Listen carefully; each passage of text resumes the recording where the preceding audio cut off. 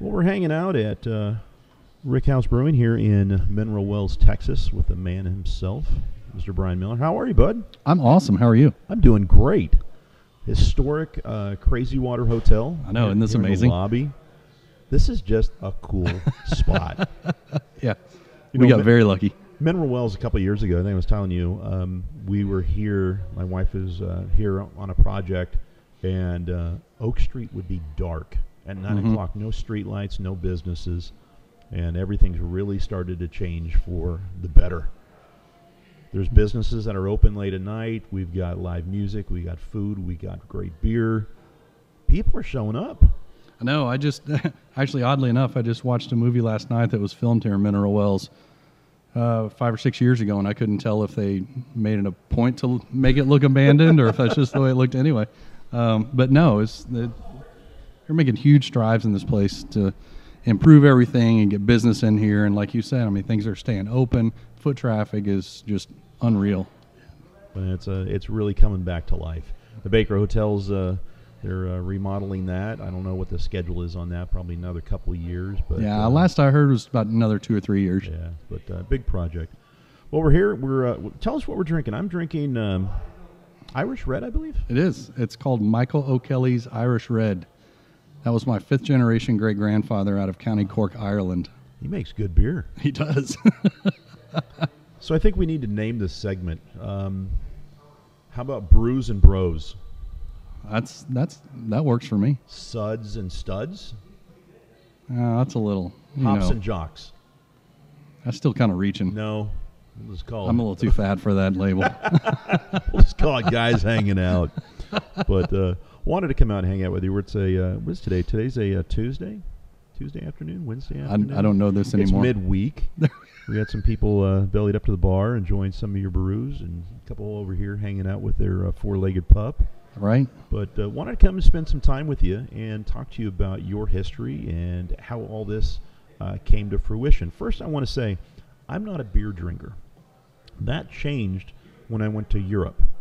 Yeah. And I tasted those beers. That tends to happen with a lot of people, though. It was night and day. Yeah. Because over here, where'd you drink? And I'm not bashing anybody, but Sierra Nevada, that was the cool beer at the time. Mm-hmm. It's a small absolutely. beer, and then Ansel Adams and a few others came in. Samuel Adams. Ansel Adams, he's the photographer. There you go. Yeah. I don't know what he drank, but I really never found a beer that I really cared for. So I just went right to bourbon, and nothing wrong with that. But when I came in here, and the first time I came here, you offered me a beer that you just tapped, and it was refreshing. It was flavorful. It wasn't bitter. It wasn't like I've experienced over the years. It's almost what I experienced over in Europe. Cool. So it's different. I'll take that as a compliment. Yeah. And I've even been to some of these, what do you call them, microbreweries down in when I was out in California on fishing trips and down in the big cities. They're all right. Yeah. Usually they're a little bitter and kind of funky, but you've done something here that We have a phrase that I learned from a friend of mine that brews in Fort Worth. I like those guys. I like what they do. They make interesting beers. Mm-hmm. Whenever somebody comes in and they talk about another brewery that it's not quite so favorable, we like those guys. Yes. Everybody, let everyone give it a try. Yeah. And to that point, everybody has a different palate and a different taste profile and what they're looking for.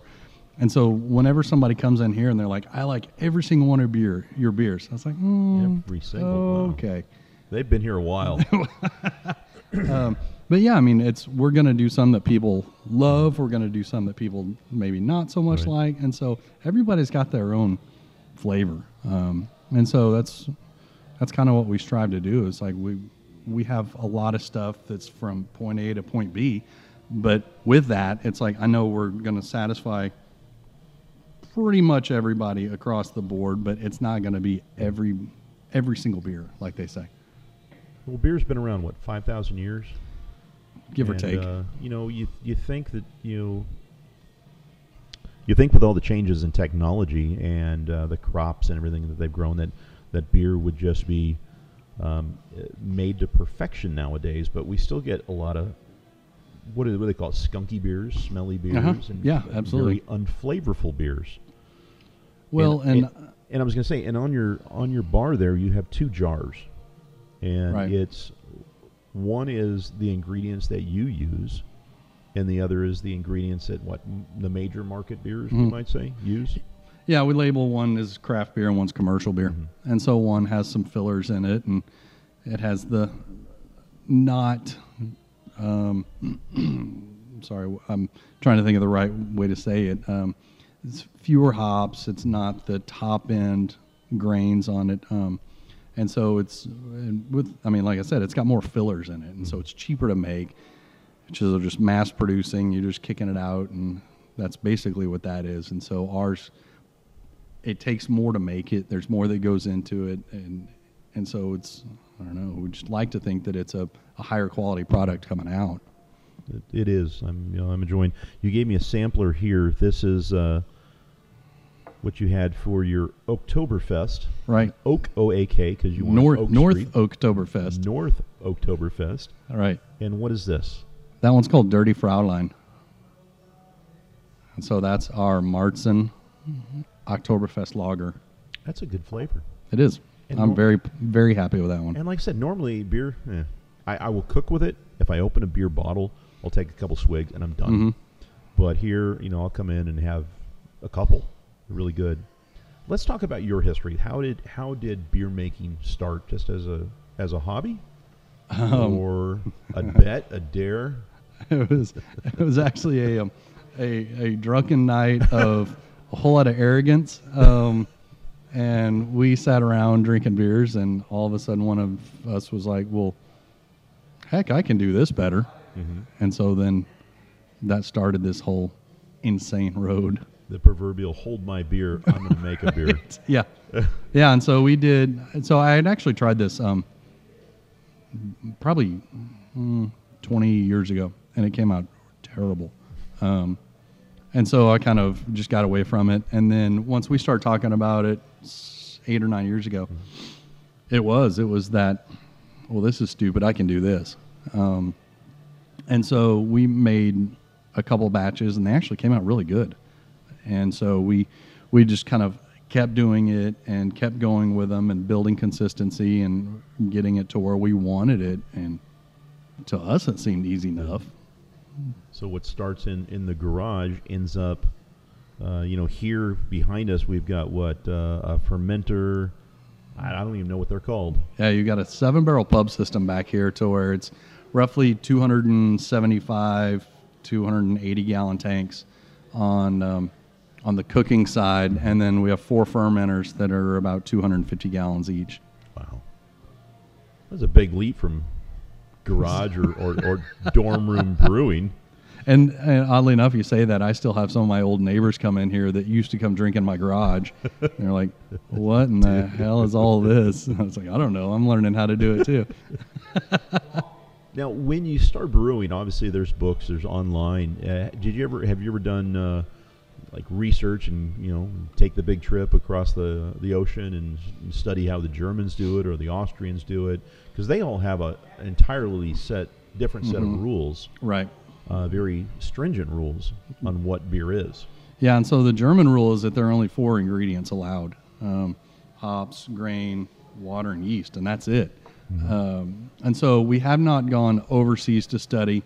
It's a lot of just, hey, what's the right answer for this? Let's Google this or let's Google that, and let's kind of figure out what these 10 other people have done. And then we just take bits and pieces of those little things and just see what works and what doesn't. But it's a whole lot of science, but a whole lot of art. My wife is a microbiologist, and so she knows the whole science thing of it and does the whole yeast cell thing and all these other giant nerdy words that she kind of likes throwing around. But a majority of it also is just kind of getting in here and it's like, I want to try this or I want to try that. And so I have a 1-barrel system over on the side that we pull 31 gallons out of that. And so if we do a batch, we'll get 2 kegs of it. That's a little bit easier to make go away if something doesn't come out just right than a 200 plus gallon batch. Right. So it's a little bit easier to palate. But oddly enough, we've been pretty lucky. I know I'm tapping on knocking on the wood Knocking table. on our tables. But yeah, we've been super lucky so far as far as trying out new brews, new recipes, new ideas. And so I'm at 13 beers right now on the wall, and so we've had really good luck with it. Excellent. Now, you mentioned about, you have a smaller barrel to do the test. What's probably the wildest concoction you've ever tried? I have a smoked beer on right now. We do a honey lavender beer. We have a brown ale that's a chai mixture. And so if you go to Starbucks and get the chai tea, that's basically what this is. Man, I'm trying to think of some of those. I do a jalapeno beer. We do a Christmas beer. It's Ralphie's Red Rider. And so it's a whole lot of little things like that. We're working, it's not quite public yet, but we're working with a good friend of ours and doing a Vietnam era beer to honor her dad. And so we're going to do a imperial stout that's made with Vietnamese coffee. Really? Interesting. So I have had coffee, I guess you might say coffee-infused beer one time. And I've tried a few of them in some of these weird little breweries down in, when I go to San Diego, go fishing, I've tried lemon beer and everything like that. But at least you didn't mention pumpkin spice. That would... well, that's in there too. Oh, no. Thank you. There it is. There's the interview that's the right wrap. there. That's a wrap. Don't tell my wife. We got to keep everybody happy. I know, and so I we have know. a pumpkin beer we call Jill a Lantern. Oh, there you go. Good name. And so we do that once a year, and we do one barrel of it, and that's it. So we have a lot of beers. It's kind of split halfway down the middle to where I'll have 6 or 7 beers to where we do on the big system to where we have a ton of it. And then I'll have 5 or 6 or 7 beers on the small system, and that's 2 kegs. And so when we're out, You're we're out. out. Yeah. And so it's a lot of those they've gained a lot more traction than I expected. And so some of those beers, I'm having people come in and say, hey, where's this white stout that you brew with the coffee? Where's this this black IPA that you do? And so I was like, well, give me a few weeks and I'll have another one. I imagine that, once you get the recipe, you're going off there. Is there a little between those custom batches? Would you say the consistency is 100%, or there's always I can imagine there's a little bit of variance because you're dealing with things that are out of your control, how the yeast was reacting and how what your wife would tell me of the science of it all and all the how this nerdy does that, all the nerdy stuff. Yep. And so, yeah, I mean, to that point, it's like your entire goal is consistency, but I'm kind of taking a step back from that, and the craft side of it is not going to be 100% consistent. You're going to have a couple of degrees difference on the water. You're going to have possibly a different crop year for your hops. Your grain may be this versus that. And so you're always going to have these little bitty differences in there, but for the most part, it's not going to be anything that's going to be black and white or night and day. It's going to be, oh, okay, yeah, that's that. It's close enough to where you know it, and it's super close. And it's those of us that have been sitting here brewing it for 8 or 9 years. It's like, oh, I get this flavor versus this flavor. And I've talked to people here in the bar, and they're like, I have no idea what you're even talking about. So it's like, It's okay, good. yeah, it's perfect then. Yeah, we've done our job. Well, I imagine it's like when you go to a restaurant and a particular chef makes one of your favorite dishes. It's always going to be a little different because you put a lot of love. Your fingerprints are all over that meal, or their fingerprints are on that meal. Your fingerprints are on this beer, and I think that's part of it that makes it very unique. When somebody's, looking after, they find a beer that they like. Like I can't even tell you how many of these Irish Reds I've had. I really enjoy it. And usually, I don't like a dark beer. And it doesn't drink like a dark beer. It does not. Yeah. And it's very good. And I've only downloaded. I finished the Dirty Frohlein. Is that Yes. how it was? Yes. So we're going to try some red here. But, I mean, to that point, we're not leaving names out of it, we're not a chain drive-through to where every single one that you go to across the nation is going to taste exactly the same.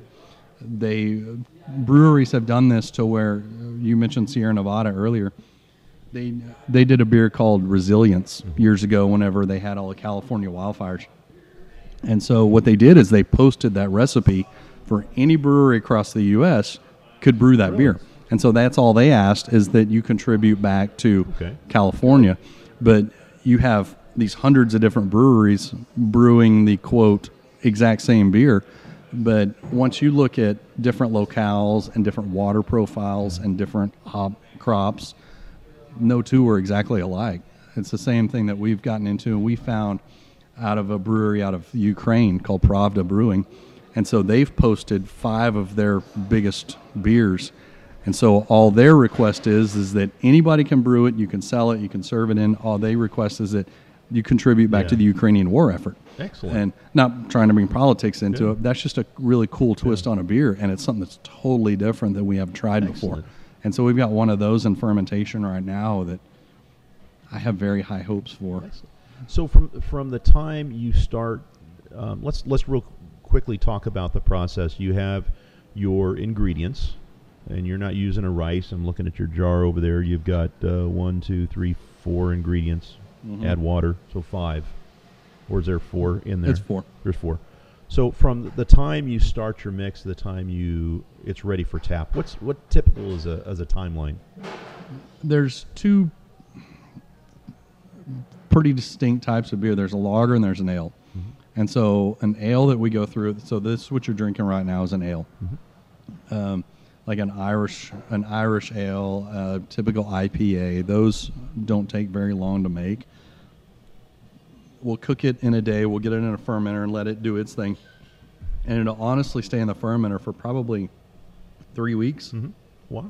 And then we'll move it into the cooler, put it on a serving tank, we'll carbonate it, and ready really in about 4 weeks. Wow. Okay, a lot longer than I thought. So the other one, a lager, which the Dirty Frau line, we do a Crossroads lager. Those take roughly 3 months to make.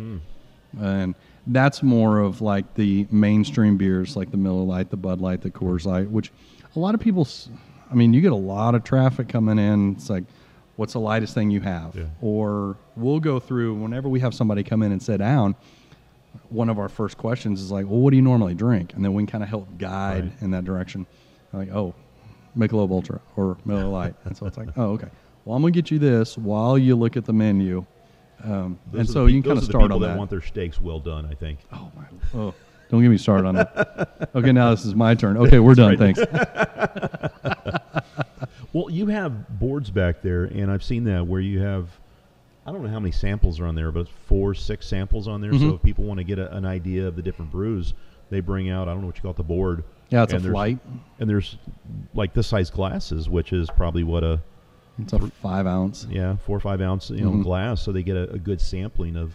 So if they don't want to get a full mug of a dark beer, I'm going to try it. Stick your toe in it. You may find that you're a dark beer drinker. And also, the flights are a good way to get into it, and the flights are a good way to kind of go down the line and take all of them in. But it's also one of those things to where if you come in and you're like, I've heard about this, I'm not quite sure about it, we'll pour a little bit up and let you taste it and just see what you think. I'm not going to hold you over a barrel and just kind of immediately serve you a 16 or a 33 ounce beer. And that's only Saturdays. Or any other day that ends in Y. Well, that's exactly what you did to me. I think you introduced me to. You'd asked me what kind of beer, and I think I told you, I'm not a big beer drinker, and you gave me. I think it was the Irish was the first one, and then you let me try the smoky one, smoked porter, which was very unusual, and it's one of the ones that the smell you can smell the smoky. To me, I kept smelling a sweet. Yeah. And, it's like weird. Then you taste it, and you could just get the, because your nose gets the smoke. You don't taste the smoke. It's in your nose, so it, it messes with your mind. But it was a good beer. And, yeah, I love it. I came up with that one years ago. It's called the Immortal 32, which was oddly, it's a weird story. We were down in South Texas and kept seeing these signs for Immortal 32. It's like, what is this? And so we found out that it's like during the fall of the Alamo, they were searching for any help they could get. And so you had the Gonzales Rangers come out of Gonzales, which was 23 riders.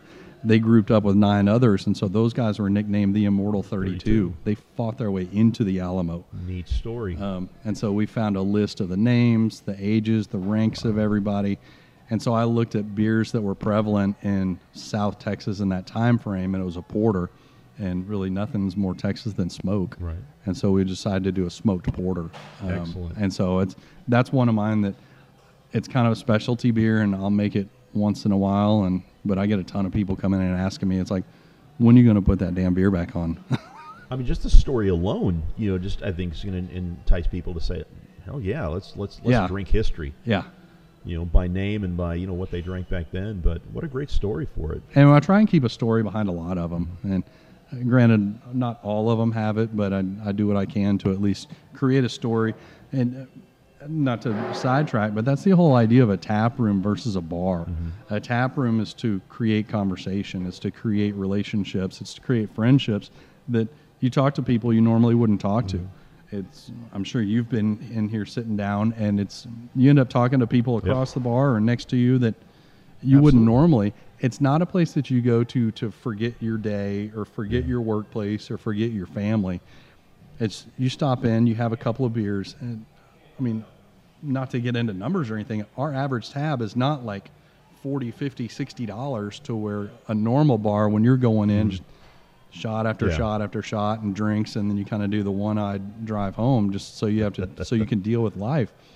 This is, you come in, you have a couple of beers, you talk to some people that you've never talked to before, and you just kind of enjoy it. You listen to a little bit of music, watch some weird TV that we've got on, and then just call it a day.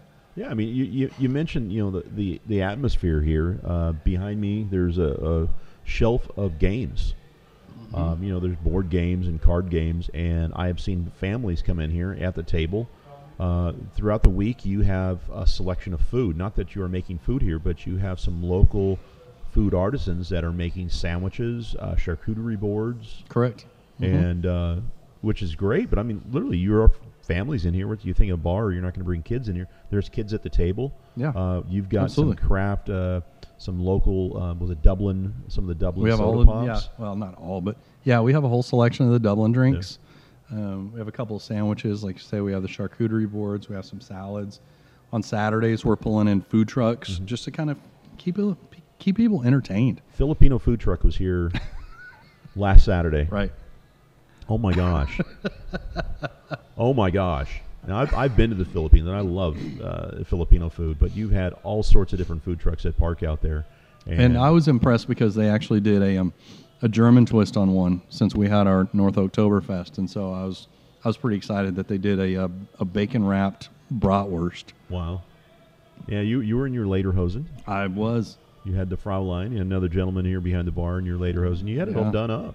Yeah, we tried to do a little bit, and it's made it hard to bend over in those leather pants, which nobody enjoyed seeing that.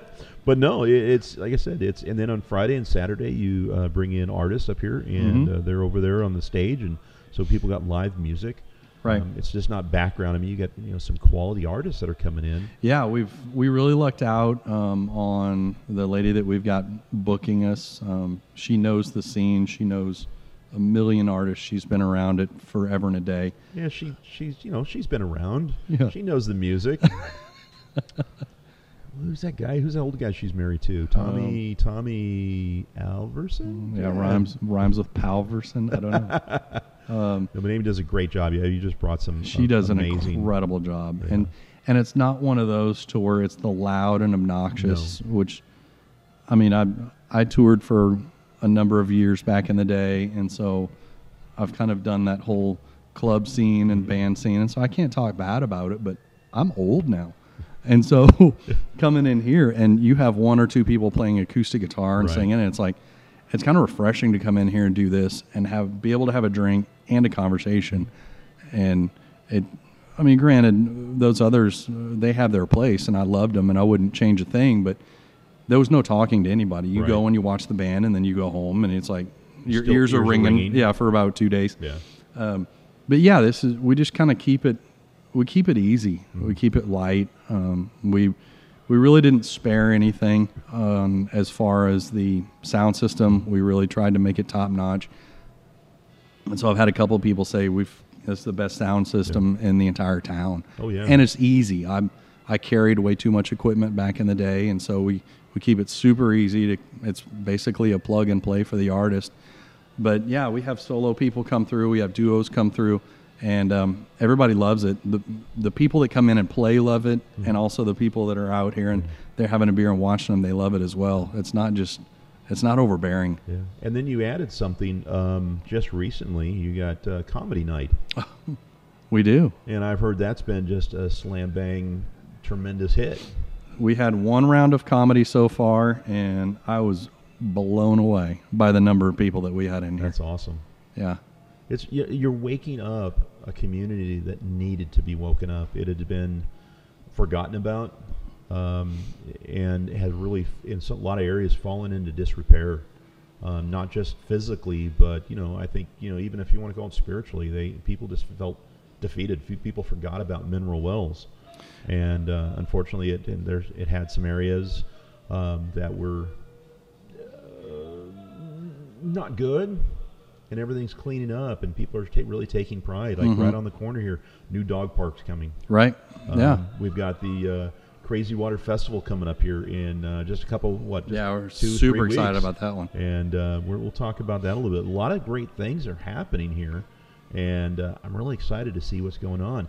And you right here in the lobby of the Crazy Water Hotel is just, perfect. It is just perfect. It's a little bit ridiculous. If you've never, and people have been, I haven't been there, take the drive out to Mineral Wells. It's just a cool spot. It really is. Yeah. And we have a lot of people that come in and like, well, we had no idea there was a brewery here. Yeah. That's like, well, that's crazy because that's all we do is social media. It's on the sign. It's in the name. Yeah. But yeah, to your point, it's like we're really pushing events and just trying to do things just to get people out of the house, get them in here, have a beer.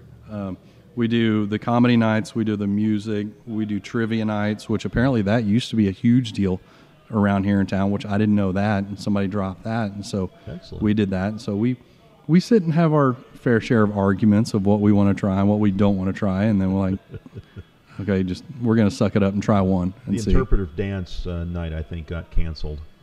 So I know, you told me you were busy. I had to get the cat baptized, so yeah, I'm sorry. We can only do so much. We still have time, though. Well, I don't know. I might have to get another cat, so or a few more of those Irish Reds. Several more of those. But you mentioned it earlier, and just cap it off, where I was sitting at the bar right over here, and the couple next to me, it was a lady that was celebrating her anniversary. I never met her husband. He was off talking with somebody else, so I'm talking to her. So they were doing their anniversary, and they were not together. And they were playing quarters.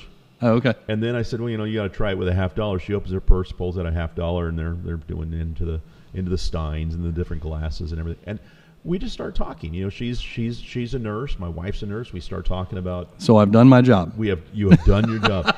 And I've sat next to people and just struck up conversations and met some really interesting people. And I think that's what an establishment like this is supposed to do, is bring the community back together. Yeah. Or, it's also, we bring community back together, but it's kind of 50-50 on people that we have staying here in the hotel that just stumble upon the brewery, or you have our locals in here. And so we're really crossing people over, and it's not all locals that we have in here. We have our fair share of regulars, but there's also a big number of like, oh, I never knew this was here, or I'm staying upstairs and I heard there was a brewery. And so we get a whole lot of like first timers, and hopefully not last timers, but it's a lot of people passing through, and it's like, well, I saw you were here, so I just had to stop. That's awesome. It's just bringing people back into this community again, which is awesome. Well, especially after the last couple of years. Oh yeah, this is 2020, 2021. We don't have to talk in depth about that, but yeah. I'm gonna drink. That's a good plan. Let's launch it.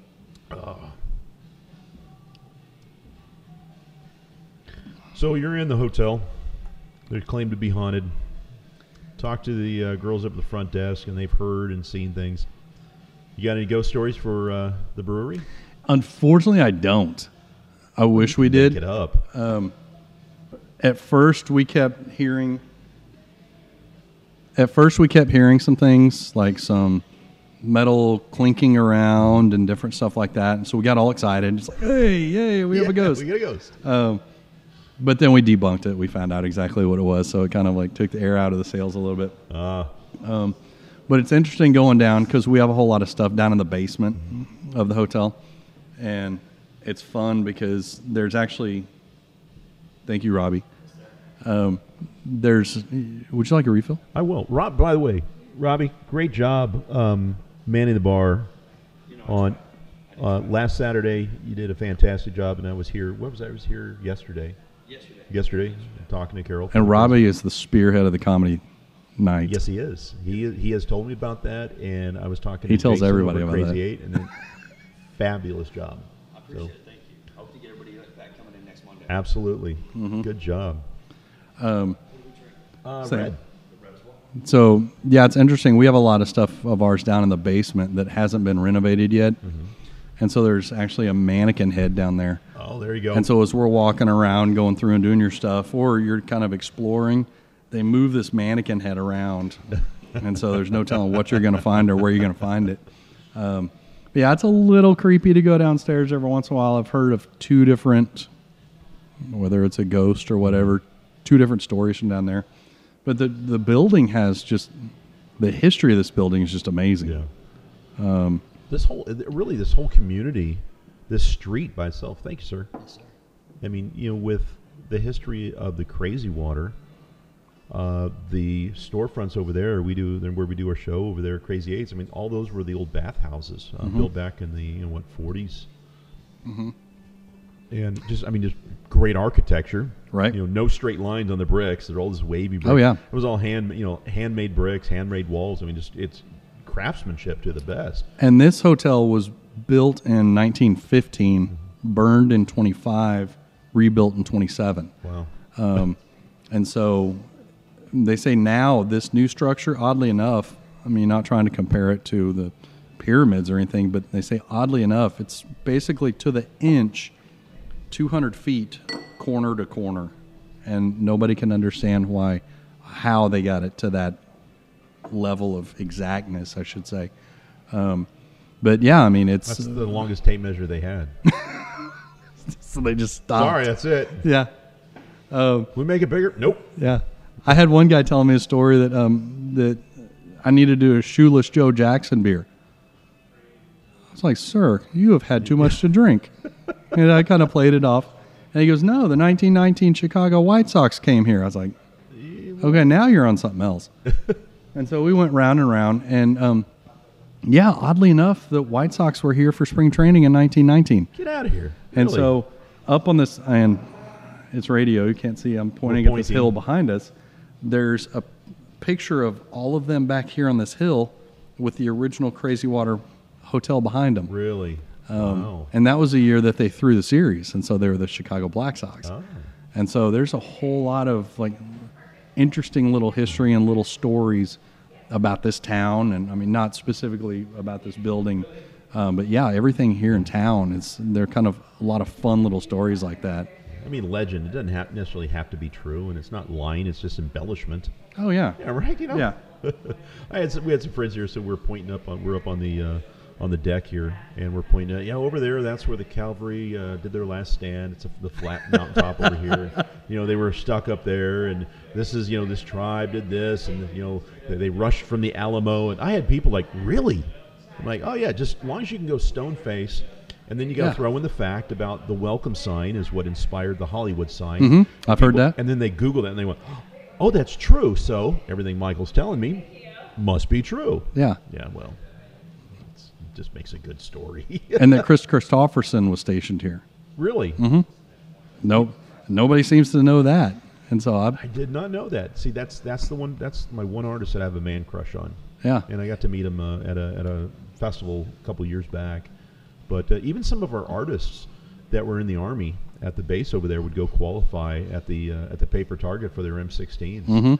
And I met one gentleman that was actually here at the bar over here. I'm pointing to the bar. It's radio. Helicopter pilot that he trained over there. That's what it's known for. And my dad, he worked for 3M Company for 30 years. He remembers coming out here and doing things in the early years, post Korean War. He was a Korean War vet, but came out here for that company, selling them products from 3M Company, and he's middle of nowhere. Right. And it really was. You would leave Austin and, land at the airport there and drive. And, my dad would say, drive for hours. Or from Austin, DFW, yeah. from DFW. Sorry, Oh, okay. DFW. Land over there in Love Field and then drive up here. Yeah, that's a haul. Yeah, and it's really not that long, but back in the day, I guess cars didn't go as fast. I'm guessing. You didn't have your cell phone to watch while you're on your way. Everything was in black and white too. So How'd they see stop signs? right.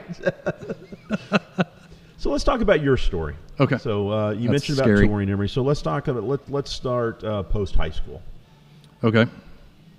What were you coming out of high school? What were your aspirations? What were your dreams? What road were you going down to? High school, I was 100% military. Mm-hmm. That was my goal. That was the only thing I was driving for. That was the only option, really. Did 4 years of high school ROTC, and so that was the unfun part. Left high school, or finished high school, went to college, and ended up doing college ROTC, which was the fun part. Went to Southwest Texas, which I don't know that anybody actually finished a degree at Southwest Texas while it was Southwest Texas. You went to Texas State. So that was the party school, but I didn't drink at the time. I think I was probably the only one out of about 22,000 people that didn't drink. And so that was still my goal. Like hardcore was going into the military, going into take care of all that, and ended up coming home. Kind of got sidetracked a little bit and hooked up with some friends in a local band and ended up touring with them for, and that's back to one of those one night tour you have a few too many. Right. Ended up working as a road manager and guitar tech for a band for the next 5 years. Which band? Their name was Quick Serve Johnny, but we were on the same record label as Deep Blue Something, as the Nixons. We did a lot with, was it Tabula Rasa and Tripping Daisy, and just kind of back in the mid-'90s with the Dallas music scene, Toadies. And so it was one of those just super fun times, just getting in and just meeting everybody and just hanging out with everybody. At the same time, I ended up working for two Dallas radio stations, and had an incredible time then. Just meeting people and meeting bands and going to some ridiculous shows, and so I kind of got to see that side of it, and it wasn't my original goal, Right. and I wouldn't trade that time for anything. But I kind of got it out of my system and was able to kind of like, okay, we lived that part. Now what's next? And so, did that until early 2000s, and then did the whole, okay, it's time to grow up and get a job thing. And so did the corporate thing and kids and marriage. And So we skipped over. Why not the military? Was just the band, the music just took you off that path, or your focus was different in life at that time? Well, I had a bad experience. We would go out, and it's an FTX, which is a field training exercise. And this was 93. And so we're out, and I, of course, I enjoyed the challenge. And so I was on the Ranger team. And so we enjoyed the Op 4, or the opposing forces portion. So we were always the bad guys. We were the guys that got to run around and have fun and basically just raise hell and just kind of wreak havoc on everything. But there was one midnight patrol that we were on, and it still rings. It just like it was yesterday. We were in this little patrol base, and all of us were laying on our M16s trying to stay awake, and it was probably 2 a.m, and all of the seniors of our group were literally standing up and arguing and pointing opposite directions on which way we had to go. Oh. And so the instructors would step in and use some choice words with them and tell them to get their S together and just, okay, it's time to kind of get it going. Right. And so they did that 3 different times. And the last time the instructors stepped in and go, if you do this again, we have to get up and move everybody at least 2 kilometers away because you've compromised your position. Oh. And so we're all laying in this outer ring like, okay, come on now. Yeah. And it happened again. And so I'll never forget, Sergeant Andrade walked in there and I just hear him yell, everybody up. Oh, geez. And so you have to ruck up, you have to get your weapons on you, and we walked another 2 kilometers, and it's probably, and because there was the lack of leadership. Yeah, exactly. And that was my thought, is like, okay, so I'm looking to do this as a career, as really just a life. And I had this one instance where these 2 people can't agree on a direction, and they're my seniors now. They're going to be my seniors when I join, and somebody's going to get killed. Yeah. And so they couldn't even make a decision then when we're not under fire. We're not in an enemy situation. We're merely in some ranch in South Texas. And it's like, what's it going to be like whenever it's real? And so that was the one instance where it's like, I'm going to get in trouble.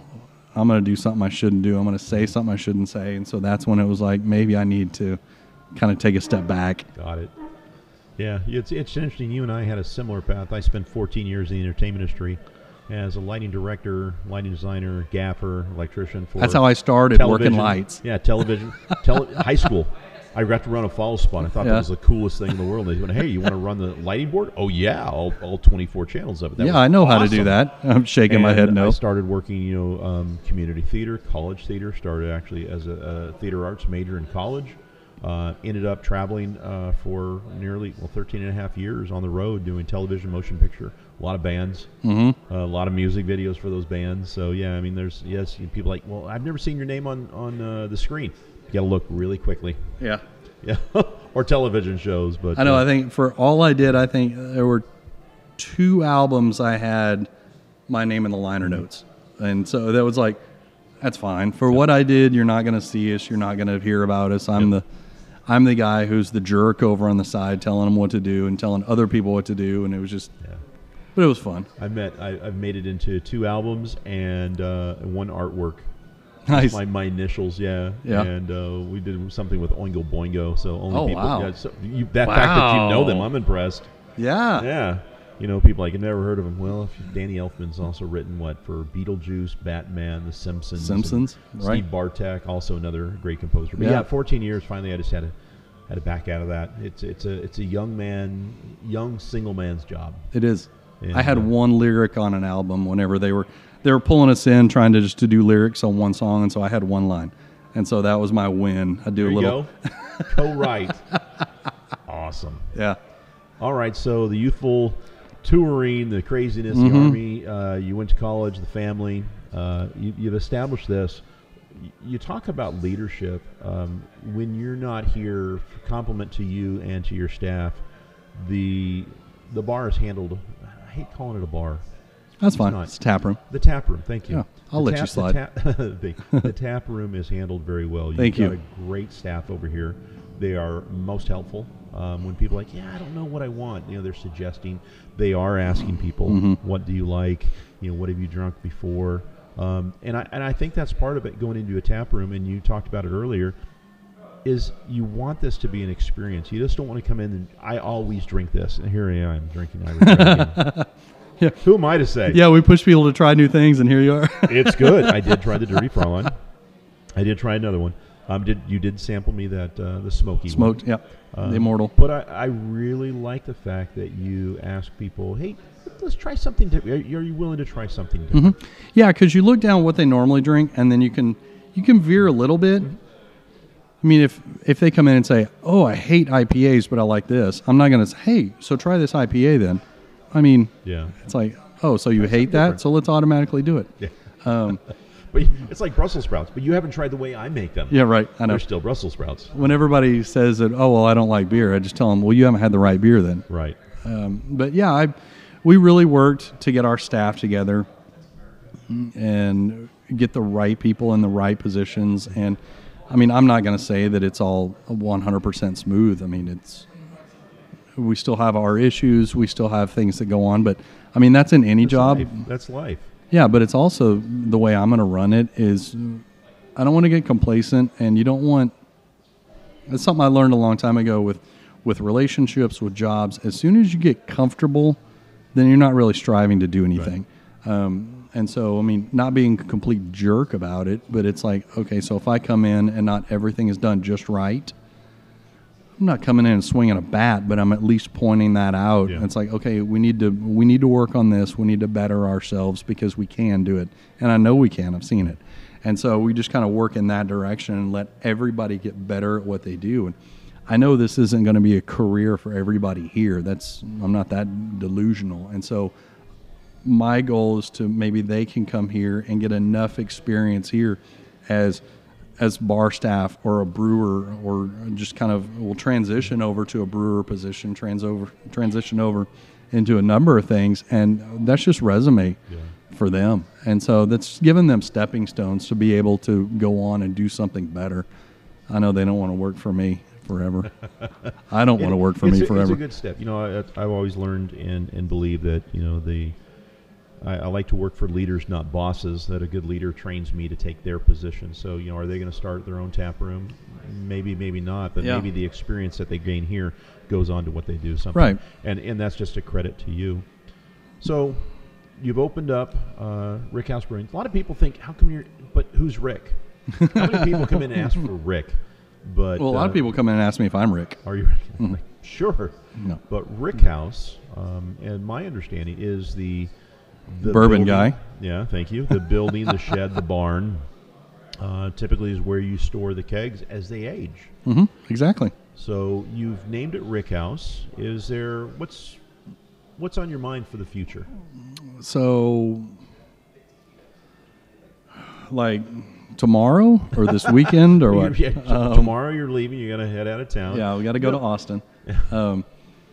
But yeah, I mean, so we've put together a few plans as far as a few years down the road, and maybe we'll get, I don't know, we'll kind of see where this goes. This is my first endeavor into a brewery and kind of seeing what's happening. And so we may eventually look at a larger facility to do a larger production brewery. Maybe we'll have a tap room in there, but this anchor here in this corner of the hotel, I don't want to get away from this. This is a perfect spot. I mean, as we look around on radio here, I'd venture to say this is, would you guess, 90% windows? Yes, and the entrance on Oak is this long hallway. So it's quirky. It's not your normal entrance to your hotel. Yeah. Normally you walk right into the lobby. You walk in. There's this long hallway up a few steps. And that's over here. Or you walk, the one right behind us, or this one over here. But yeah, you're absolutely right. Even on behind the kettles, there's windows back there to the. Yeah, I've got a 13-foot pane window behind the boil kettles. Yeah. And you've got tables, Jared. That's part of Rickhouse back there. Right. So when you've had some the overflow, people want to gather out there. And I came in one night, it was full out there. It was full in here. Yeah, we got in a little bit of trouble. We had a birthday party, and they told me they were going to have, I want to say 75 people, and when I came in, there were about 200. And so I was like, okay. A little bit more. Yeah, we'll make it happen. Everyone brought a +1. Right. Yeah. But, I mean, we love the position. It's like, I mean, the windows make it kind of made it a little difficult as far as what to put on the walls. Right. And so we've tried to make it count what we hung up. It helps the fact, I'm looking around, you've got something from SEAL Team 3, I think is that picture right there. It is. You've got an American flag framed in a shadow box up there that actually flew.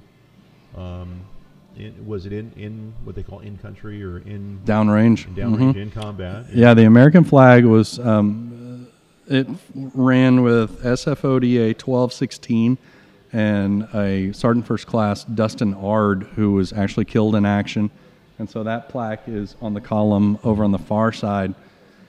And then I have a friend of mine, Wink, he retired out of the teams, but SEAL Team 3 is this plaque, and that's the Texas flag that he carried with him every time he was outside the wire, downrange. And so it's, even though I didn't go into the military, we've kept that as a core requirement for something that we need to support and play along with. Yeah, up here on the light, You've got not their actual dog tag, but you had some dog tags made.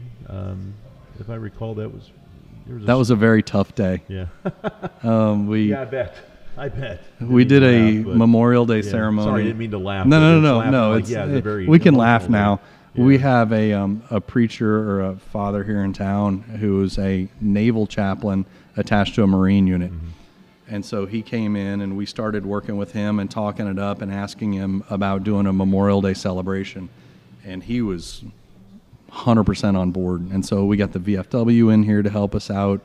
We had him on board with us. And so we built a battlefield cross, and he came in, did a blessing on the cross, and did a blessing for the families. And it got down to the point eventually to where for the month before, we put blank dog tags out to where we said, if you've lost anybody in combat, you can come write names down and we'll include it in the ceremony. And so it was rough. It came down to that point in the ceremony, and I think there were 4 or 5 of us, I don't remember how many, but we actually read all of the dog tags. And so some of those were a group that I had hosted a reunion for from the 101st Airborne. They had lost some gentlemen on a deployment, and then the pastor here, he had lost some guys, and so everybody's super close to a majority of those, and so it was not a fun experience, but it was one of those things that we just felt like we needed to do. And after we did it, it was worth every minute of it, just to pay respects. And so, yeah, to your point, all those tags are on that light, and we're already planning for next year's Memorial Day. And so we'll just keep branching those out and just keep adding tags to lights and go from there. I've been to some of those memorials where it's heavy at first, but then at the end it is laughter, because you celebrate that person's life, and you start telling jokes and everything. So yeah, it is very humbling not serving in the military myself. I don't think I ever could have. No way I could have done that. No way. I did Boy Scouts. I'm an Eagle Scout as far as I got. And people like, you should have done the military. I'm like, yeah, I wouldn't have done well at all. Maybe the Coast Guard, maybe. But it was very eye-opening, just the number of people we had in, just between the VFW and, oddly enough, it was people I'd never seen before. They just kind of stumbled in, and it was a very quiet day. We didn't have any music going on. We had the prayers going, and so we would have to flag them in. It's like, no, it's not a private party. You're more than welcome, but you got to know what you're coming into. Right. And so there was one gentleman in the corner, big, burly, buff guy. And I mean, we kind of went through and we read all the tags, and I came over to our preacher, and he said some choice words to me because I was lucky enough I broke him and drew a few tears. But my wife pointed out that this gentleman in the corner was, completely broken down, just from the experience. And I'm assuming that he had been in or had friends that were part of it. And so I just went over and I hugged him and told him we're all family here today. And so he's amongst friends. Yeah. And so we kind of comforted and shook hands and never seen him again. But it's like one of those things where I at least hope that we kind of made an impact. And who knows, maybe we'll see him next Memorial Day. I don't know. Absolutely. Sometimes I tell people, when the military, Rhonda and Taylor host for us, both their Army and Air Force. Jokes will be told later. Well, for Air Force at least. Love you, Rhonda. Yeah. Oh, she knows. She knows. But a lot of people, the proverbial, thank you for your service. I've learned to say not only that, but to ask them, who they are. Right. And try to remember that name, because so many of them, and I have dealt, my father was in the Korean War, and I knew some of his friends. Dad never talked about the Korean War, except he was in the Philippines. It was hot. It was cold. It was this. Well, and they were trained, and not to sound bad, they were trained to suppress that. They weren't supposed to come back and burden their family, especially their kids. And so that was something that came up through the years, and that's why the guys have such a hard time with it today, is because they're trained to go over and do a job. And when they're done, there's like a 36 or 48 hour out processing process per se, to where it's like, okay, you're free to go, bye. You unplug. You just ran a marathon. Now go sit. Yeah. And so that was So my wife and I do a veterans nonprofit, and that was our entire goal, is to go in and just help. We'll bring these guys back together. We'll just get fellowship. We'll just get them talking. We'll just create conversation. And so we hosted a group of the guys, like I was saying, from the 101st, and we were lucky enough to get 14 out of the 25 in, and they all brought families. And it was one of those moments where I told them initially I wasn't going to go. Mm-hmm. It's not my place. I wasn't with you. Mm-hmm. And I got into a pretty heated argument with their platoon sergeant. And so we ended up going, and it was just one of those initial moments when the guys would walk up. Some of them hadn't seen each other for 10 years since their deployment. And so it was a very, very moving experience and entire weekend, just to kind of see them and hear that. Just in my eye, just being on the outside, just being a part of that. So it was a very valuable weekend. You mentioned that I was asked to MC an award ceremony, if you will. It was a benefit for veterans, and they asked me to be on stage to do that. And then the gentleman, as he was coming up, and I'd seen pictures, and I know he had prosthetic arms. I can see that in the picture. But he comes up the stairs, and he's prosthetic arms, prosthetic legs. I immediately stepped down from the stage. I could not be on the stage with him. People are like, well, that's rude. No. Yeah. It is the proverbial, I am not worthy. Yeah, it's a respect thing. It's not I don't want to be next to this guy, or it's weird, or he's weird, or anything like that. It's like, I have no right to be here with everything he's been through. When I say, when there's a badass, that's what it is. And they say, I just did my job. You did something that I never could have done. And but it's interesting you say that, because a lot of similar experiences where you just sit back there and I'm just in awe. I mean, really, when you say, this is the real life superhero, and they'll tell you, no, I just did my job, and the ones that really are the superheroes, the one that never came back. Absolutely. Yeah. But I'm glad you brought that part up, because as we talked about earlier in our conversation, is what you are doing for the community. You're just not opening up a business to make a profit. And that's part of it, but you are... Profit, a brewery? Are you kidding me? I know. But you're bringing Mineral Wells together. The veterans that are here, the community members are here, the guests at the Crazy Water Hotel and elsewhere. You really have found... what was that television show, Cheers? Everyone went to Cheers. We just need Norm. Problems were solved. People... one day I just do want to walk in, and I'll call ahead when they walk in. Michael! Yeah. And there'll be no one here to see that. Well, they call me Rick. They'll call you Norm. That's it. Yeah. But no, one thing that it is you come in here in the evenings, and it's a fun gathering place. And I'm glad you've done that for this community, because like I said, the community is waking up. The community has been in a coma. Mm-hmm.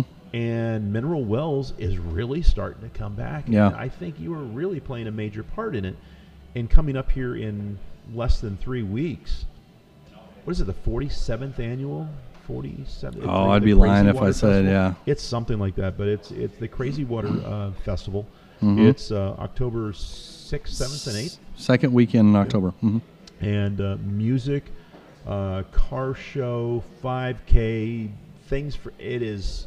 It's nuts. It's it's family friendly as family friendly can be, and still have a great time. We got great music coming in there. We got a great car show. I know our neighbors are showing up here, and they got some awesome cars. Yeah. There's the food crawl or the pub crawl. What is it? There's a pub crawl that night. Mm-hmm. So all the local restaurants, you go in there. You're a great sponsor of them, so the beer's going to be flowing. People are going to be filling here. And so that's what they're doing for the pub crawl, or the crawl in general. And so anybody that plays along, and they're kind of restricting it for this one because it's gotten a little out of hand.